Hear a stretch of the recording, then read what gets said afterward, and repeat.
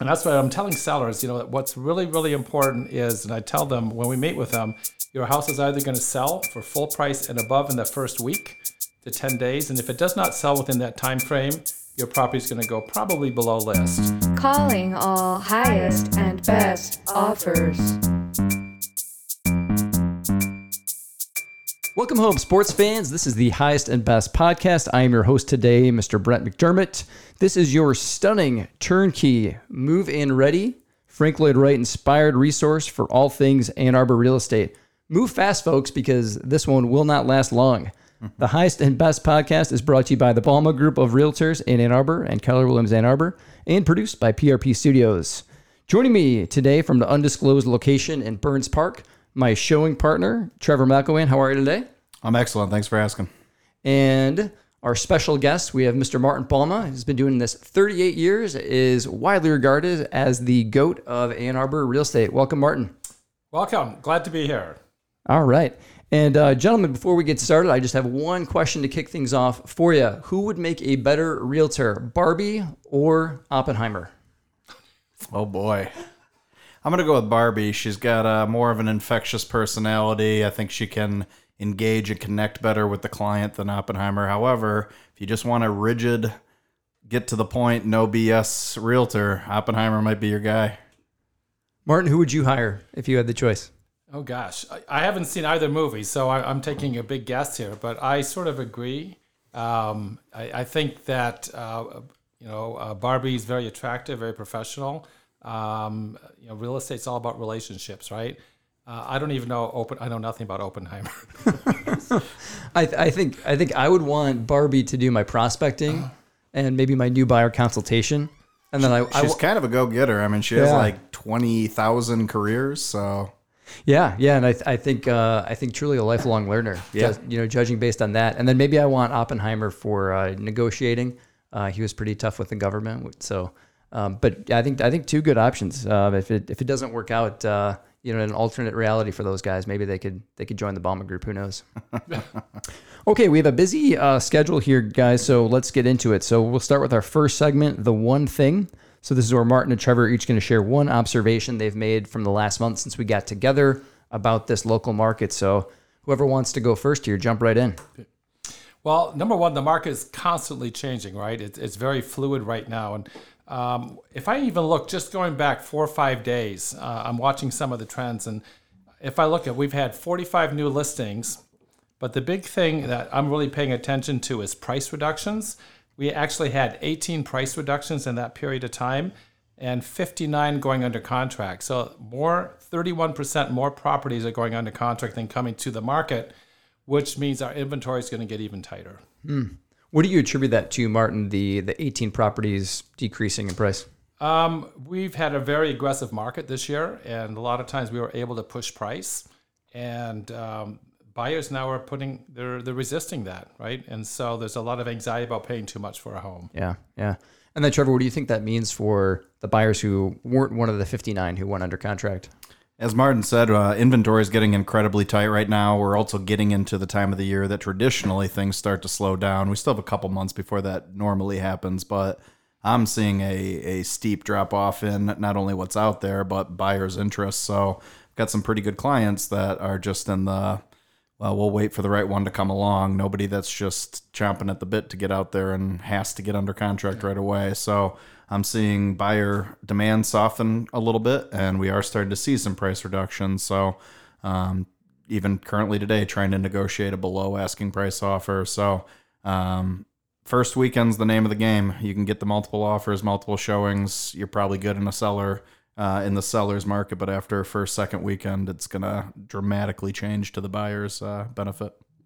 Yeah, I echo all those things too. I mean, anecdotally, what I've seen in the last month is if we look at an X and Y axis, before we were seeing more demand, outpacing supply, like Trevor and I have talked about, and like the three of us and the whole team has been talking about really indefinitely, and especially in this last year. What I'm seeing now is I'm seeing anecdotally more clients waiting maybe for us realtors to reach out to them when the right property comes along, because I'm seeing some buyer fatigue out there too.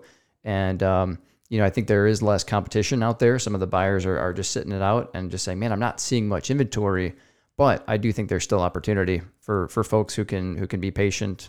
Well, just like you said, right before this, I actually did an agent preview myself just to try to show a client that, hey, this isn't exactly in your criteria, but I think days on market, we could likely get this below asking price. This gives us an opportunity to negotiate and get you what you want down the road. But it's tough, less out there to play with. So, and yet, Martin, just one more follow up from that too, because again, I feel like seen it all in all your years of experience. Yep.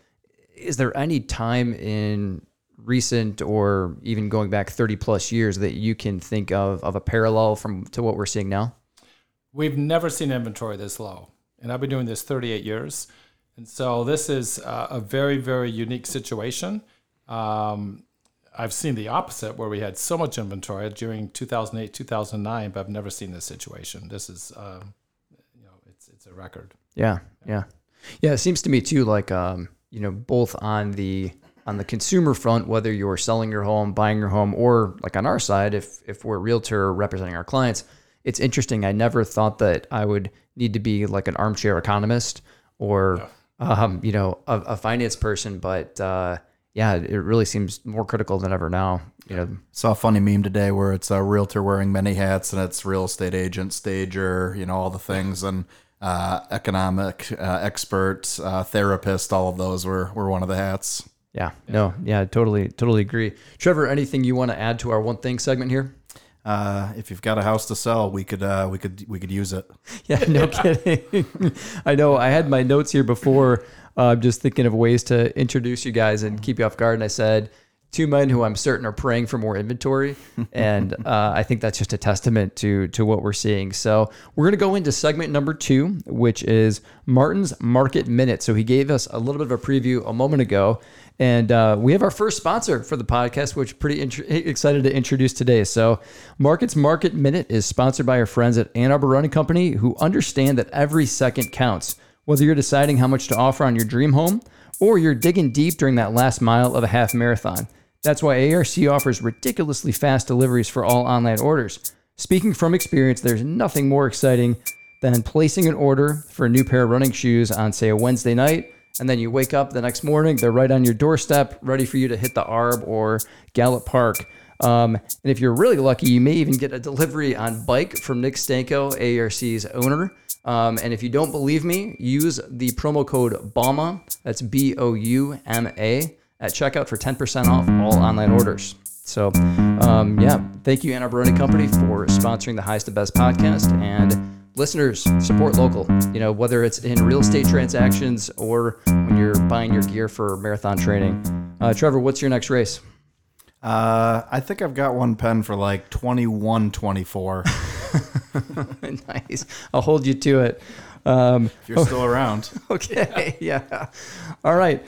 So without further ado, just a friendly reminder, Martin, every second counts. So we're not going to put you on the clock, but we promised our sponsor that we'd truncate 60 seconds of market update here. So the floor is yours, my friend. Yes. Real quickly, there's sort of two things going on in the market right now. We've got a market that's under, I say, 600, 700,000, and that market is still a very, very hot market. But what we're even noticing right now is even in that really hot market, we'll get the showing activity and maybe end up with 1 or 2 offers, as opposed to just a month ago, we would be seeing 10 to 12 offers. The million-plus market is completely at a standstill right now. And that's what I'm telling sellers, what's really, really important is, and I tell them when we meet with them, your house is either going to sell for full price and above in the first week to 10 days. And if it does not sell within that time frame, your property is going to go probably below list.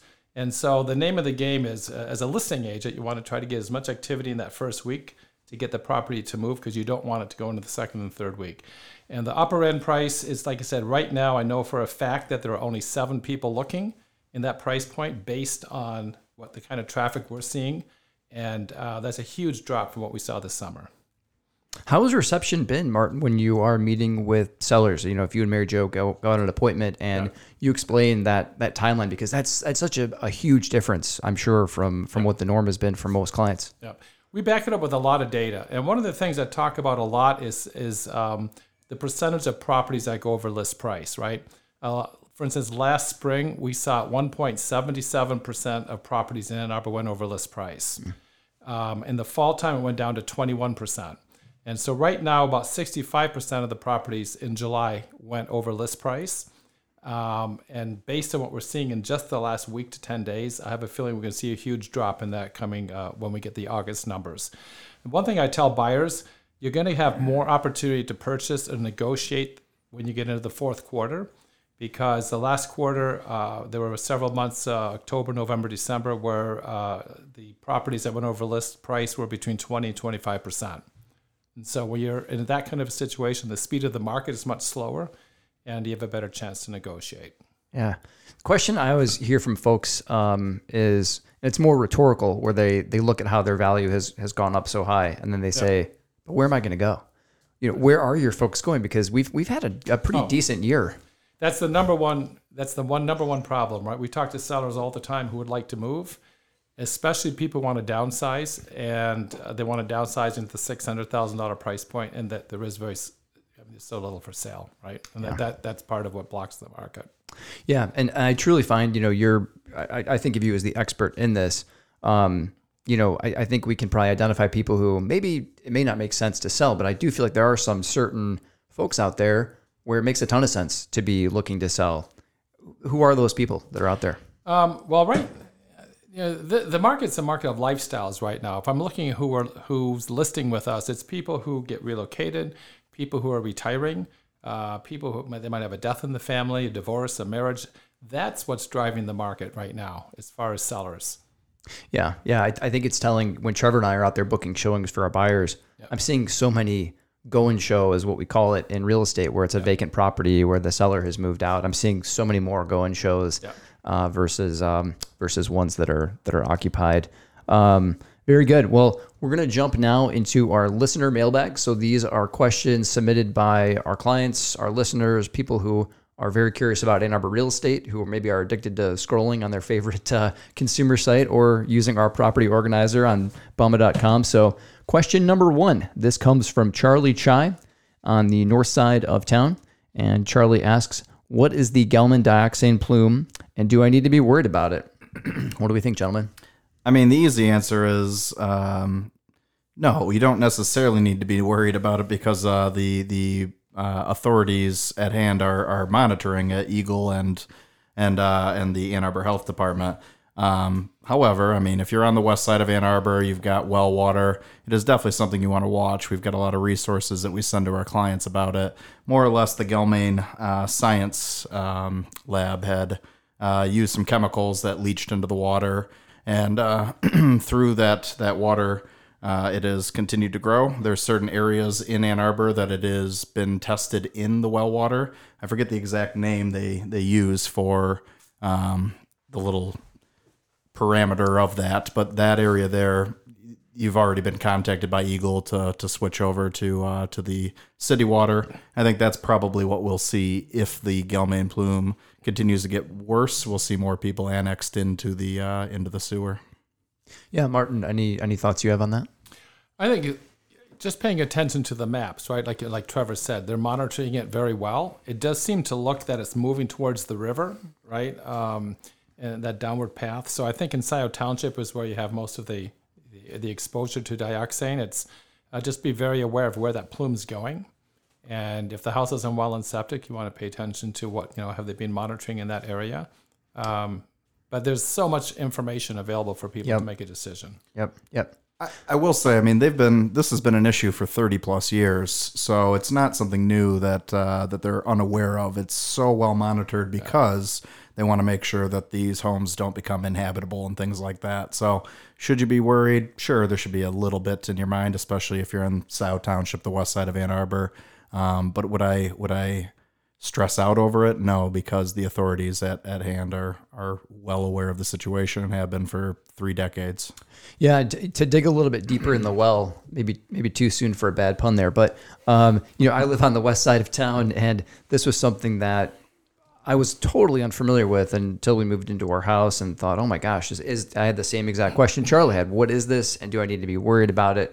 Just to give some listeners who are starting from zero as far as, knowing about it. From 1966 to 1986, Gelman Sciences, they were producing these filters that it turned out and was discovered in 1985.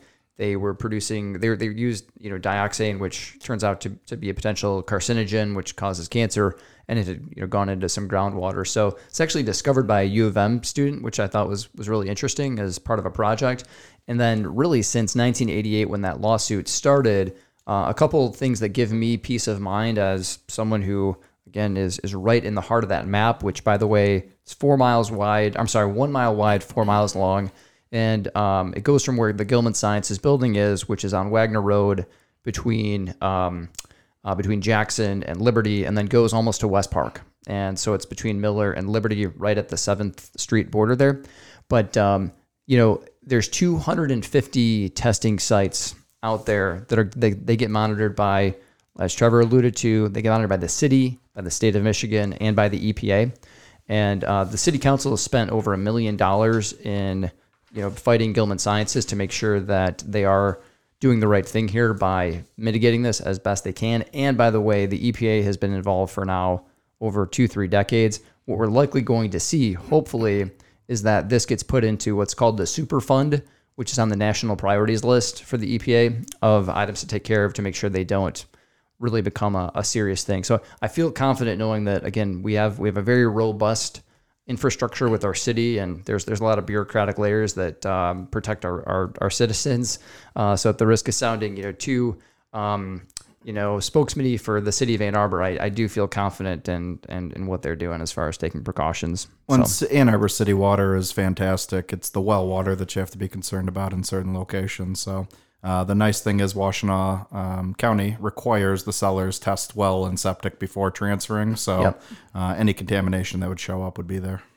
Yep. Question number 2, going in a totally different direction here. And this is a question from Molly and Nate, who are going to be moving to the Old West Side at the end of this month. So this is a little bit of a longer, question, but a great one, and one I think a lot of our buyers can relate to, or people that are out there looking at the market. So Molly asks, in general, I'd like to learn more about how buyers like us, people without a huge budget who want a starter home, can compete in a market with buyers who have more cash and can take more risks. We're moving to Ann Arbor, so one of us can attend grad school and will likely be staying 3 to 5 years, and therefore need to be financially prudent when making a big decision. We are finding it challenging to compete against cash buyers with generational wealth, investors, and dinks, that's dual income, no kids, scooping up even the worst, smallest house on the block. Any advice on navigating this market? In that situation, the only thing I can say is patience, because do I think you can directly compete against a cash buyer where you are a little bit more financially prudent, as they said? It's very tough. You might find the right situation, but all you can do is be patient, keep putting your best foot forward and hoping that it is the best foot at the end of one of these multiple offer situations. The other is start thinking outside the box. A lot of people have hard set wants and needs, and once you just even expand where you're looking to buy, that can open up a lot more options. And if you have the patience to be able to go into a property that maybe isn't 100% what you're looking for now, but could use a little bit of work, it's been on market more than those 10 days, you have the opportunity to negotiate what you need to put back into it. So I wish I had a magic bullet to say, Nate, this is all you need right here to beat a cash buyer. But the truth is, it's very tough. Yeah. Mark, what do you think? I think number one, you might have to be open to expanding where you want to move to, like maybe consider Ypsilanti or some of the outer townships where prices are not as crazy and the market's not as competitive. And the other thing is, like I pointed out earlier, time of year, right? If you look at the fourth quarter, there's not as much competition. And so you might have a better opportunity at that time of the year, and even January and February. Because we put a couple of buyers under contract with, rural loan development loans, and they do go through, but you have to be very, very patient. Right? You have to find a situation with a seller that will work with those, and just hope it's not a competitive situation. And like I said, we've had houses right now that we've listed. We thought we were going to have 5-6 offers, and we only got one. Right. So when you start seeing that, that's a good sign, for first-time home buyers. And yet, I mean, to Molly and Nate's credit, and again, I had a long conversation with them today, and I've obviously made sure that they were comfortable with us talking about this. They were extremely receptive to our market knowledge. And, again, I never want this podcast to sound like an infomercial for our team, but just by virtue of the experience that we have, they trusted our reputation to advise them when they're moving from a different, state, advising them on what is going to be a likely good investment in that 3 to 5 year time span. None of us have crystal balls that rest under our desk that we can shake like a snow globe and see the future in. But as both of you alluded to, I think that you don't need to necessarily be within a mile of this the heart of downtown Ann Arbor for it to be a surefire thing. And I think a great thing to do too if you're a first time buyer is get more comfortable with power tools and with a hammer and a saw and YouTube videos. And, that's something that I can certainly work on myself as just being more handy. But I think that gives you a huge leg up because as we see some of this demand stifle a little bit, because a lot of our buyers are either, taking themselves out of the market or have found places or are going to, wait things out a bit. That would give you a huge leg up if places aren't exactly turnkey because as we know, with interest rates higher, folks are earmarking so much of their budget towards that down payment versus, okay, we're going to put, X amount down, but then we have another chunk to put towards improvements, going forward. So they're going like all in on that down payment. So an update on Molly and Nate too. It's funny, you guys, Martin, you mentioned that, hey, we thought we'd get 5-6 offers on some of these properties we've listed. We only ended up with 1 or 2. We were the lone offer for the place that they got accepted on. And by the way, 1.1 miles away from downtown Ann Arbor. And it's a beautiful property. When you showed it to me and told me there was only one offer, I couldn't believe that. Like you said, we don't have crystal balls. I would have imagined that one would have had multiple offers, but... Well, and again, I think they found a big advantage they had in the marketplace was, especially I find condo buyers, which is where they ended up is in a condo, really want something that will require zero updating. So the place is in great shape structurally. It's just a little bit dated. It's had a very responsible caretaker for 24 years, but it just needs to be more modernized, which is I think going to put them in a great position when they do relocate. I for selfish reasons, because I think they're great people. I hope they just stay forever in Ann Arbor. But if they do end up moving on for a different opportunity somewhere, I think they're going to be in a great spot. And that just talks about timing, right? Because a month ago that wouldn't have happened. Totally. And so that's it. Be patient. Yeah. Last thing I'll ask you guys before we wrap things up. In 1 month, what do you think we'll be talking about here at this table? I think it's going to be a little bit more of what we're talking about with less inventory, less buyers out there because of higher interest rate. I do think we're starting to see a cool off period. So that's not to say that home's going to hit the market and you can get out there and get a $50,000 price reduction first weekend. But I do think we'll see more price reductions. I do think we'll see more homes sit on market, and maybe we can get lucky and get a little bit more inventory build up. Much the same. Like I said already right now, 31% more homes going under contract than coming to the market. And so I think we're going to have low inventory. Buyer demand is down. I don't think prices are going to come down that much because the inventory is so low, right? That's what's keeping the upward pressure on pricing. I just don't think you're going to have to get in situations where you're competing and having to put in offers of 30, 40,000 over list. I think that's going to quiet down for the next quarter.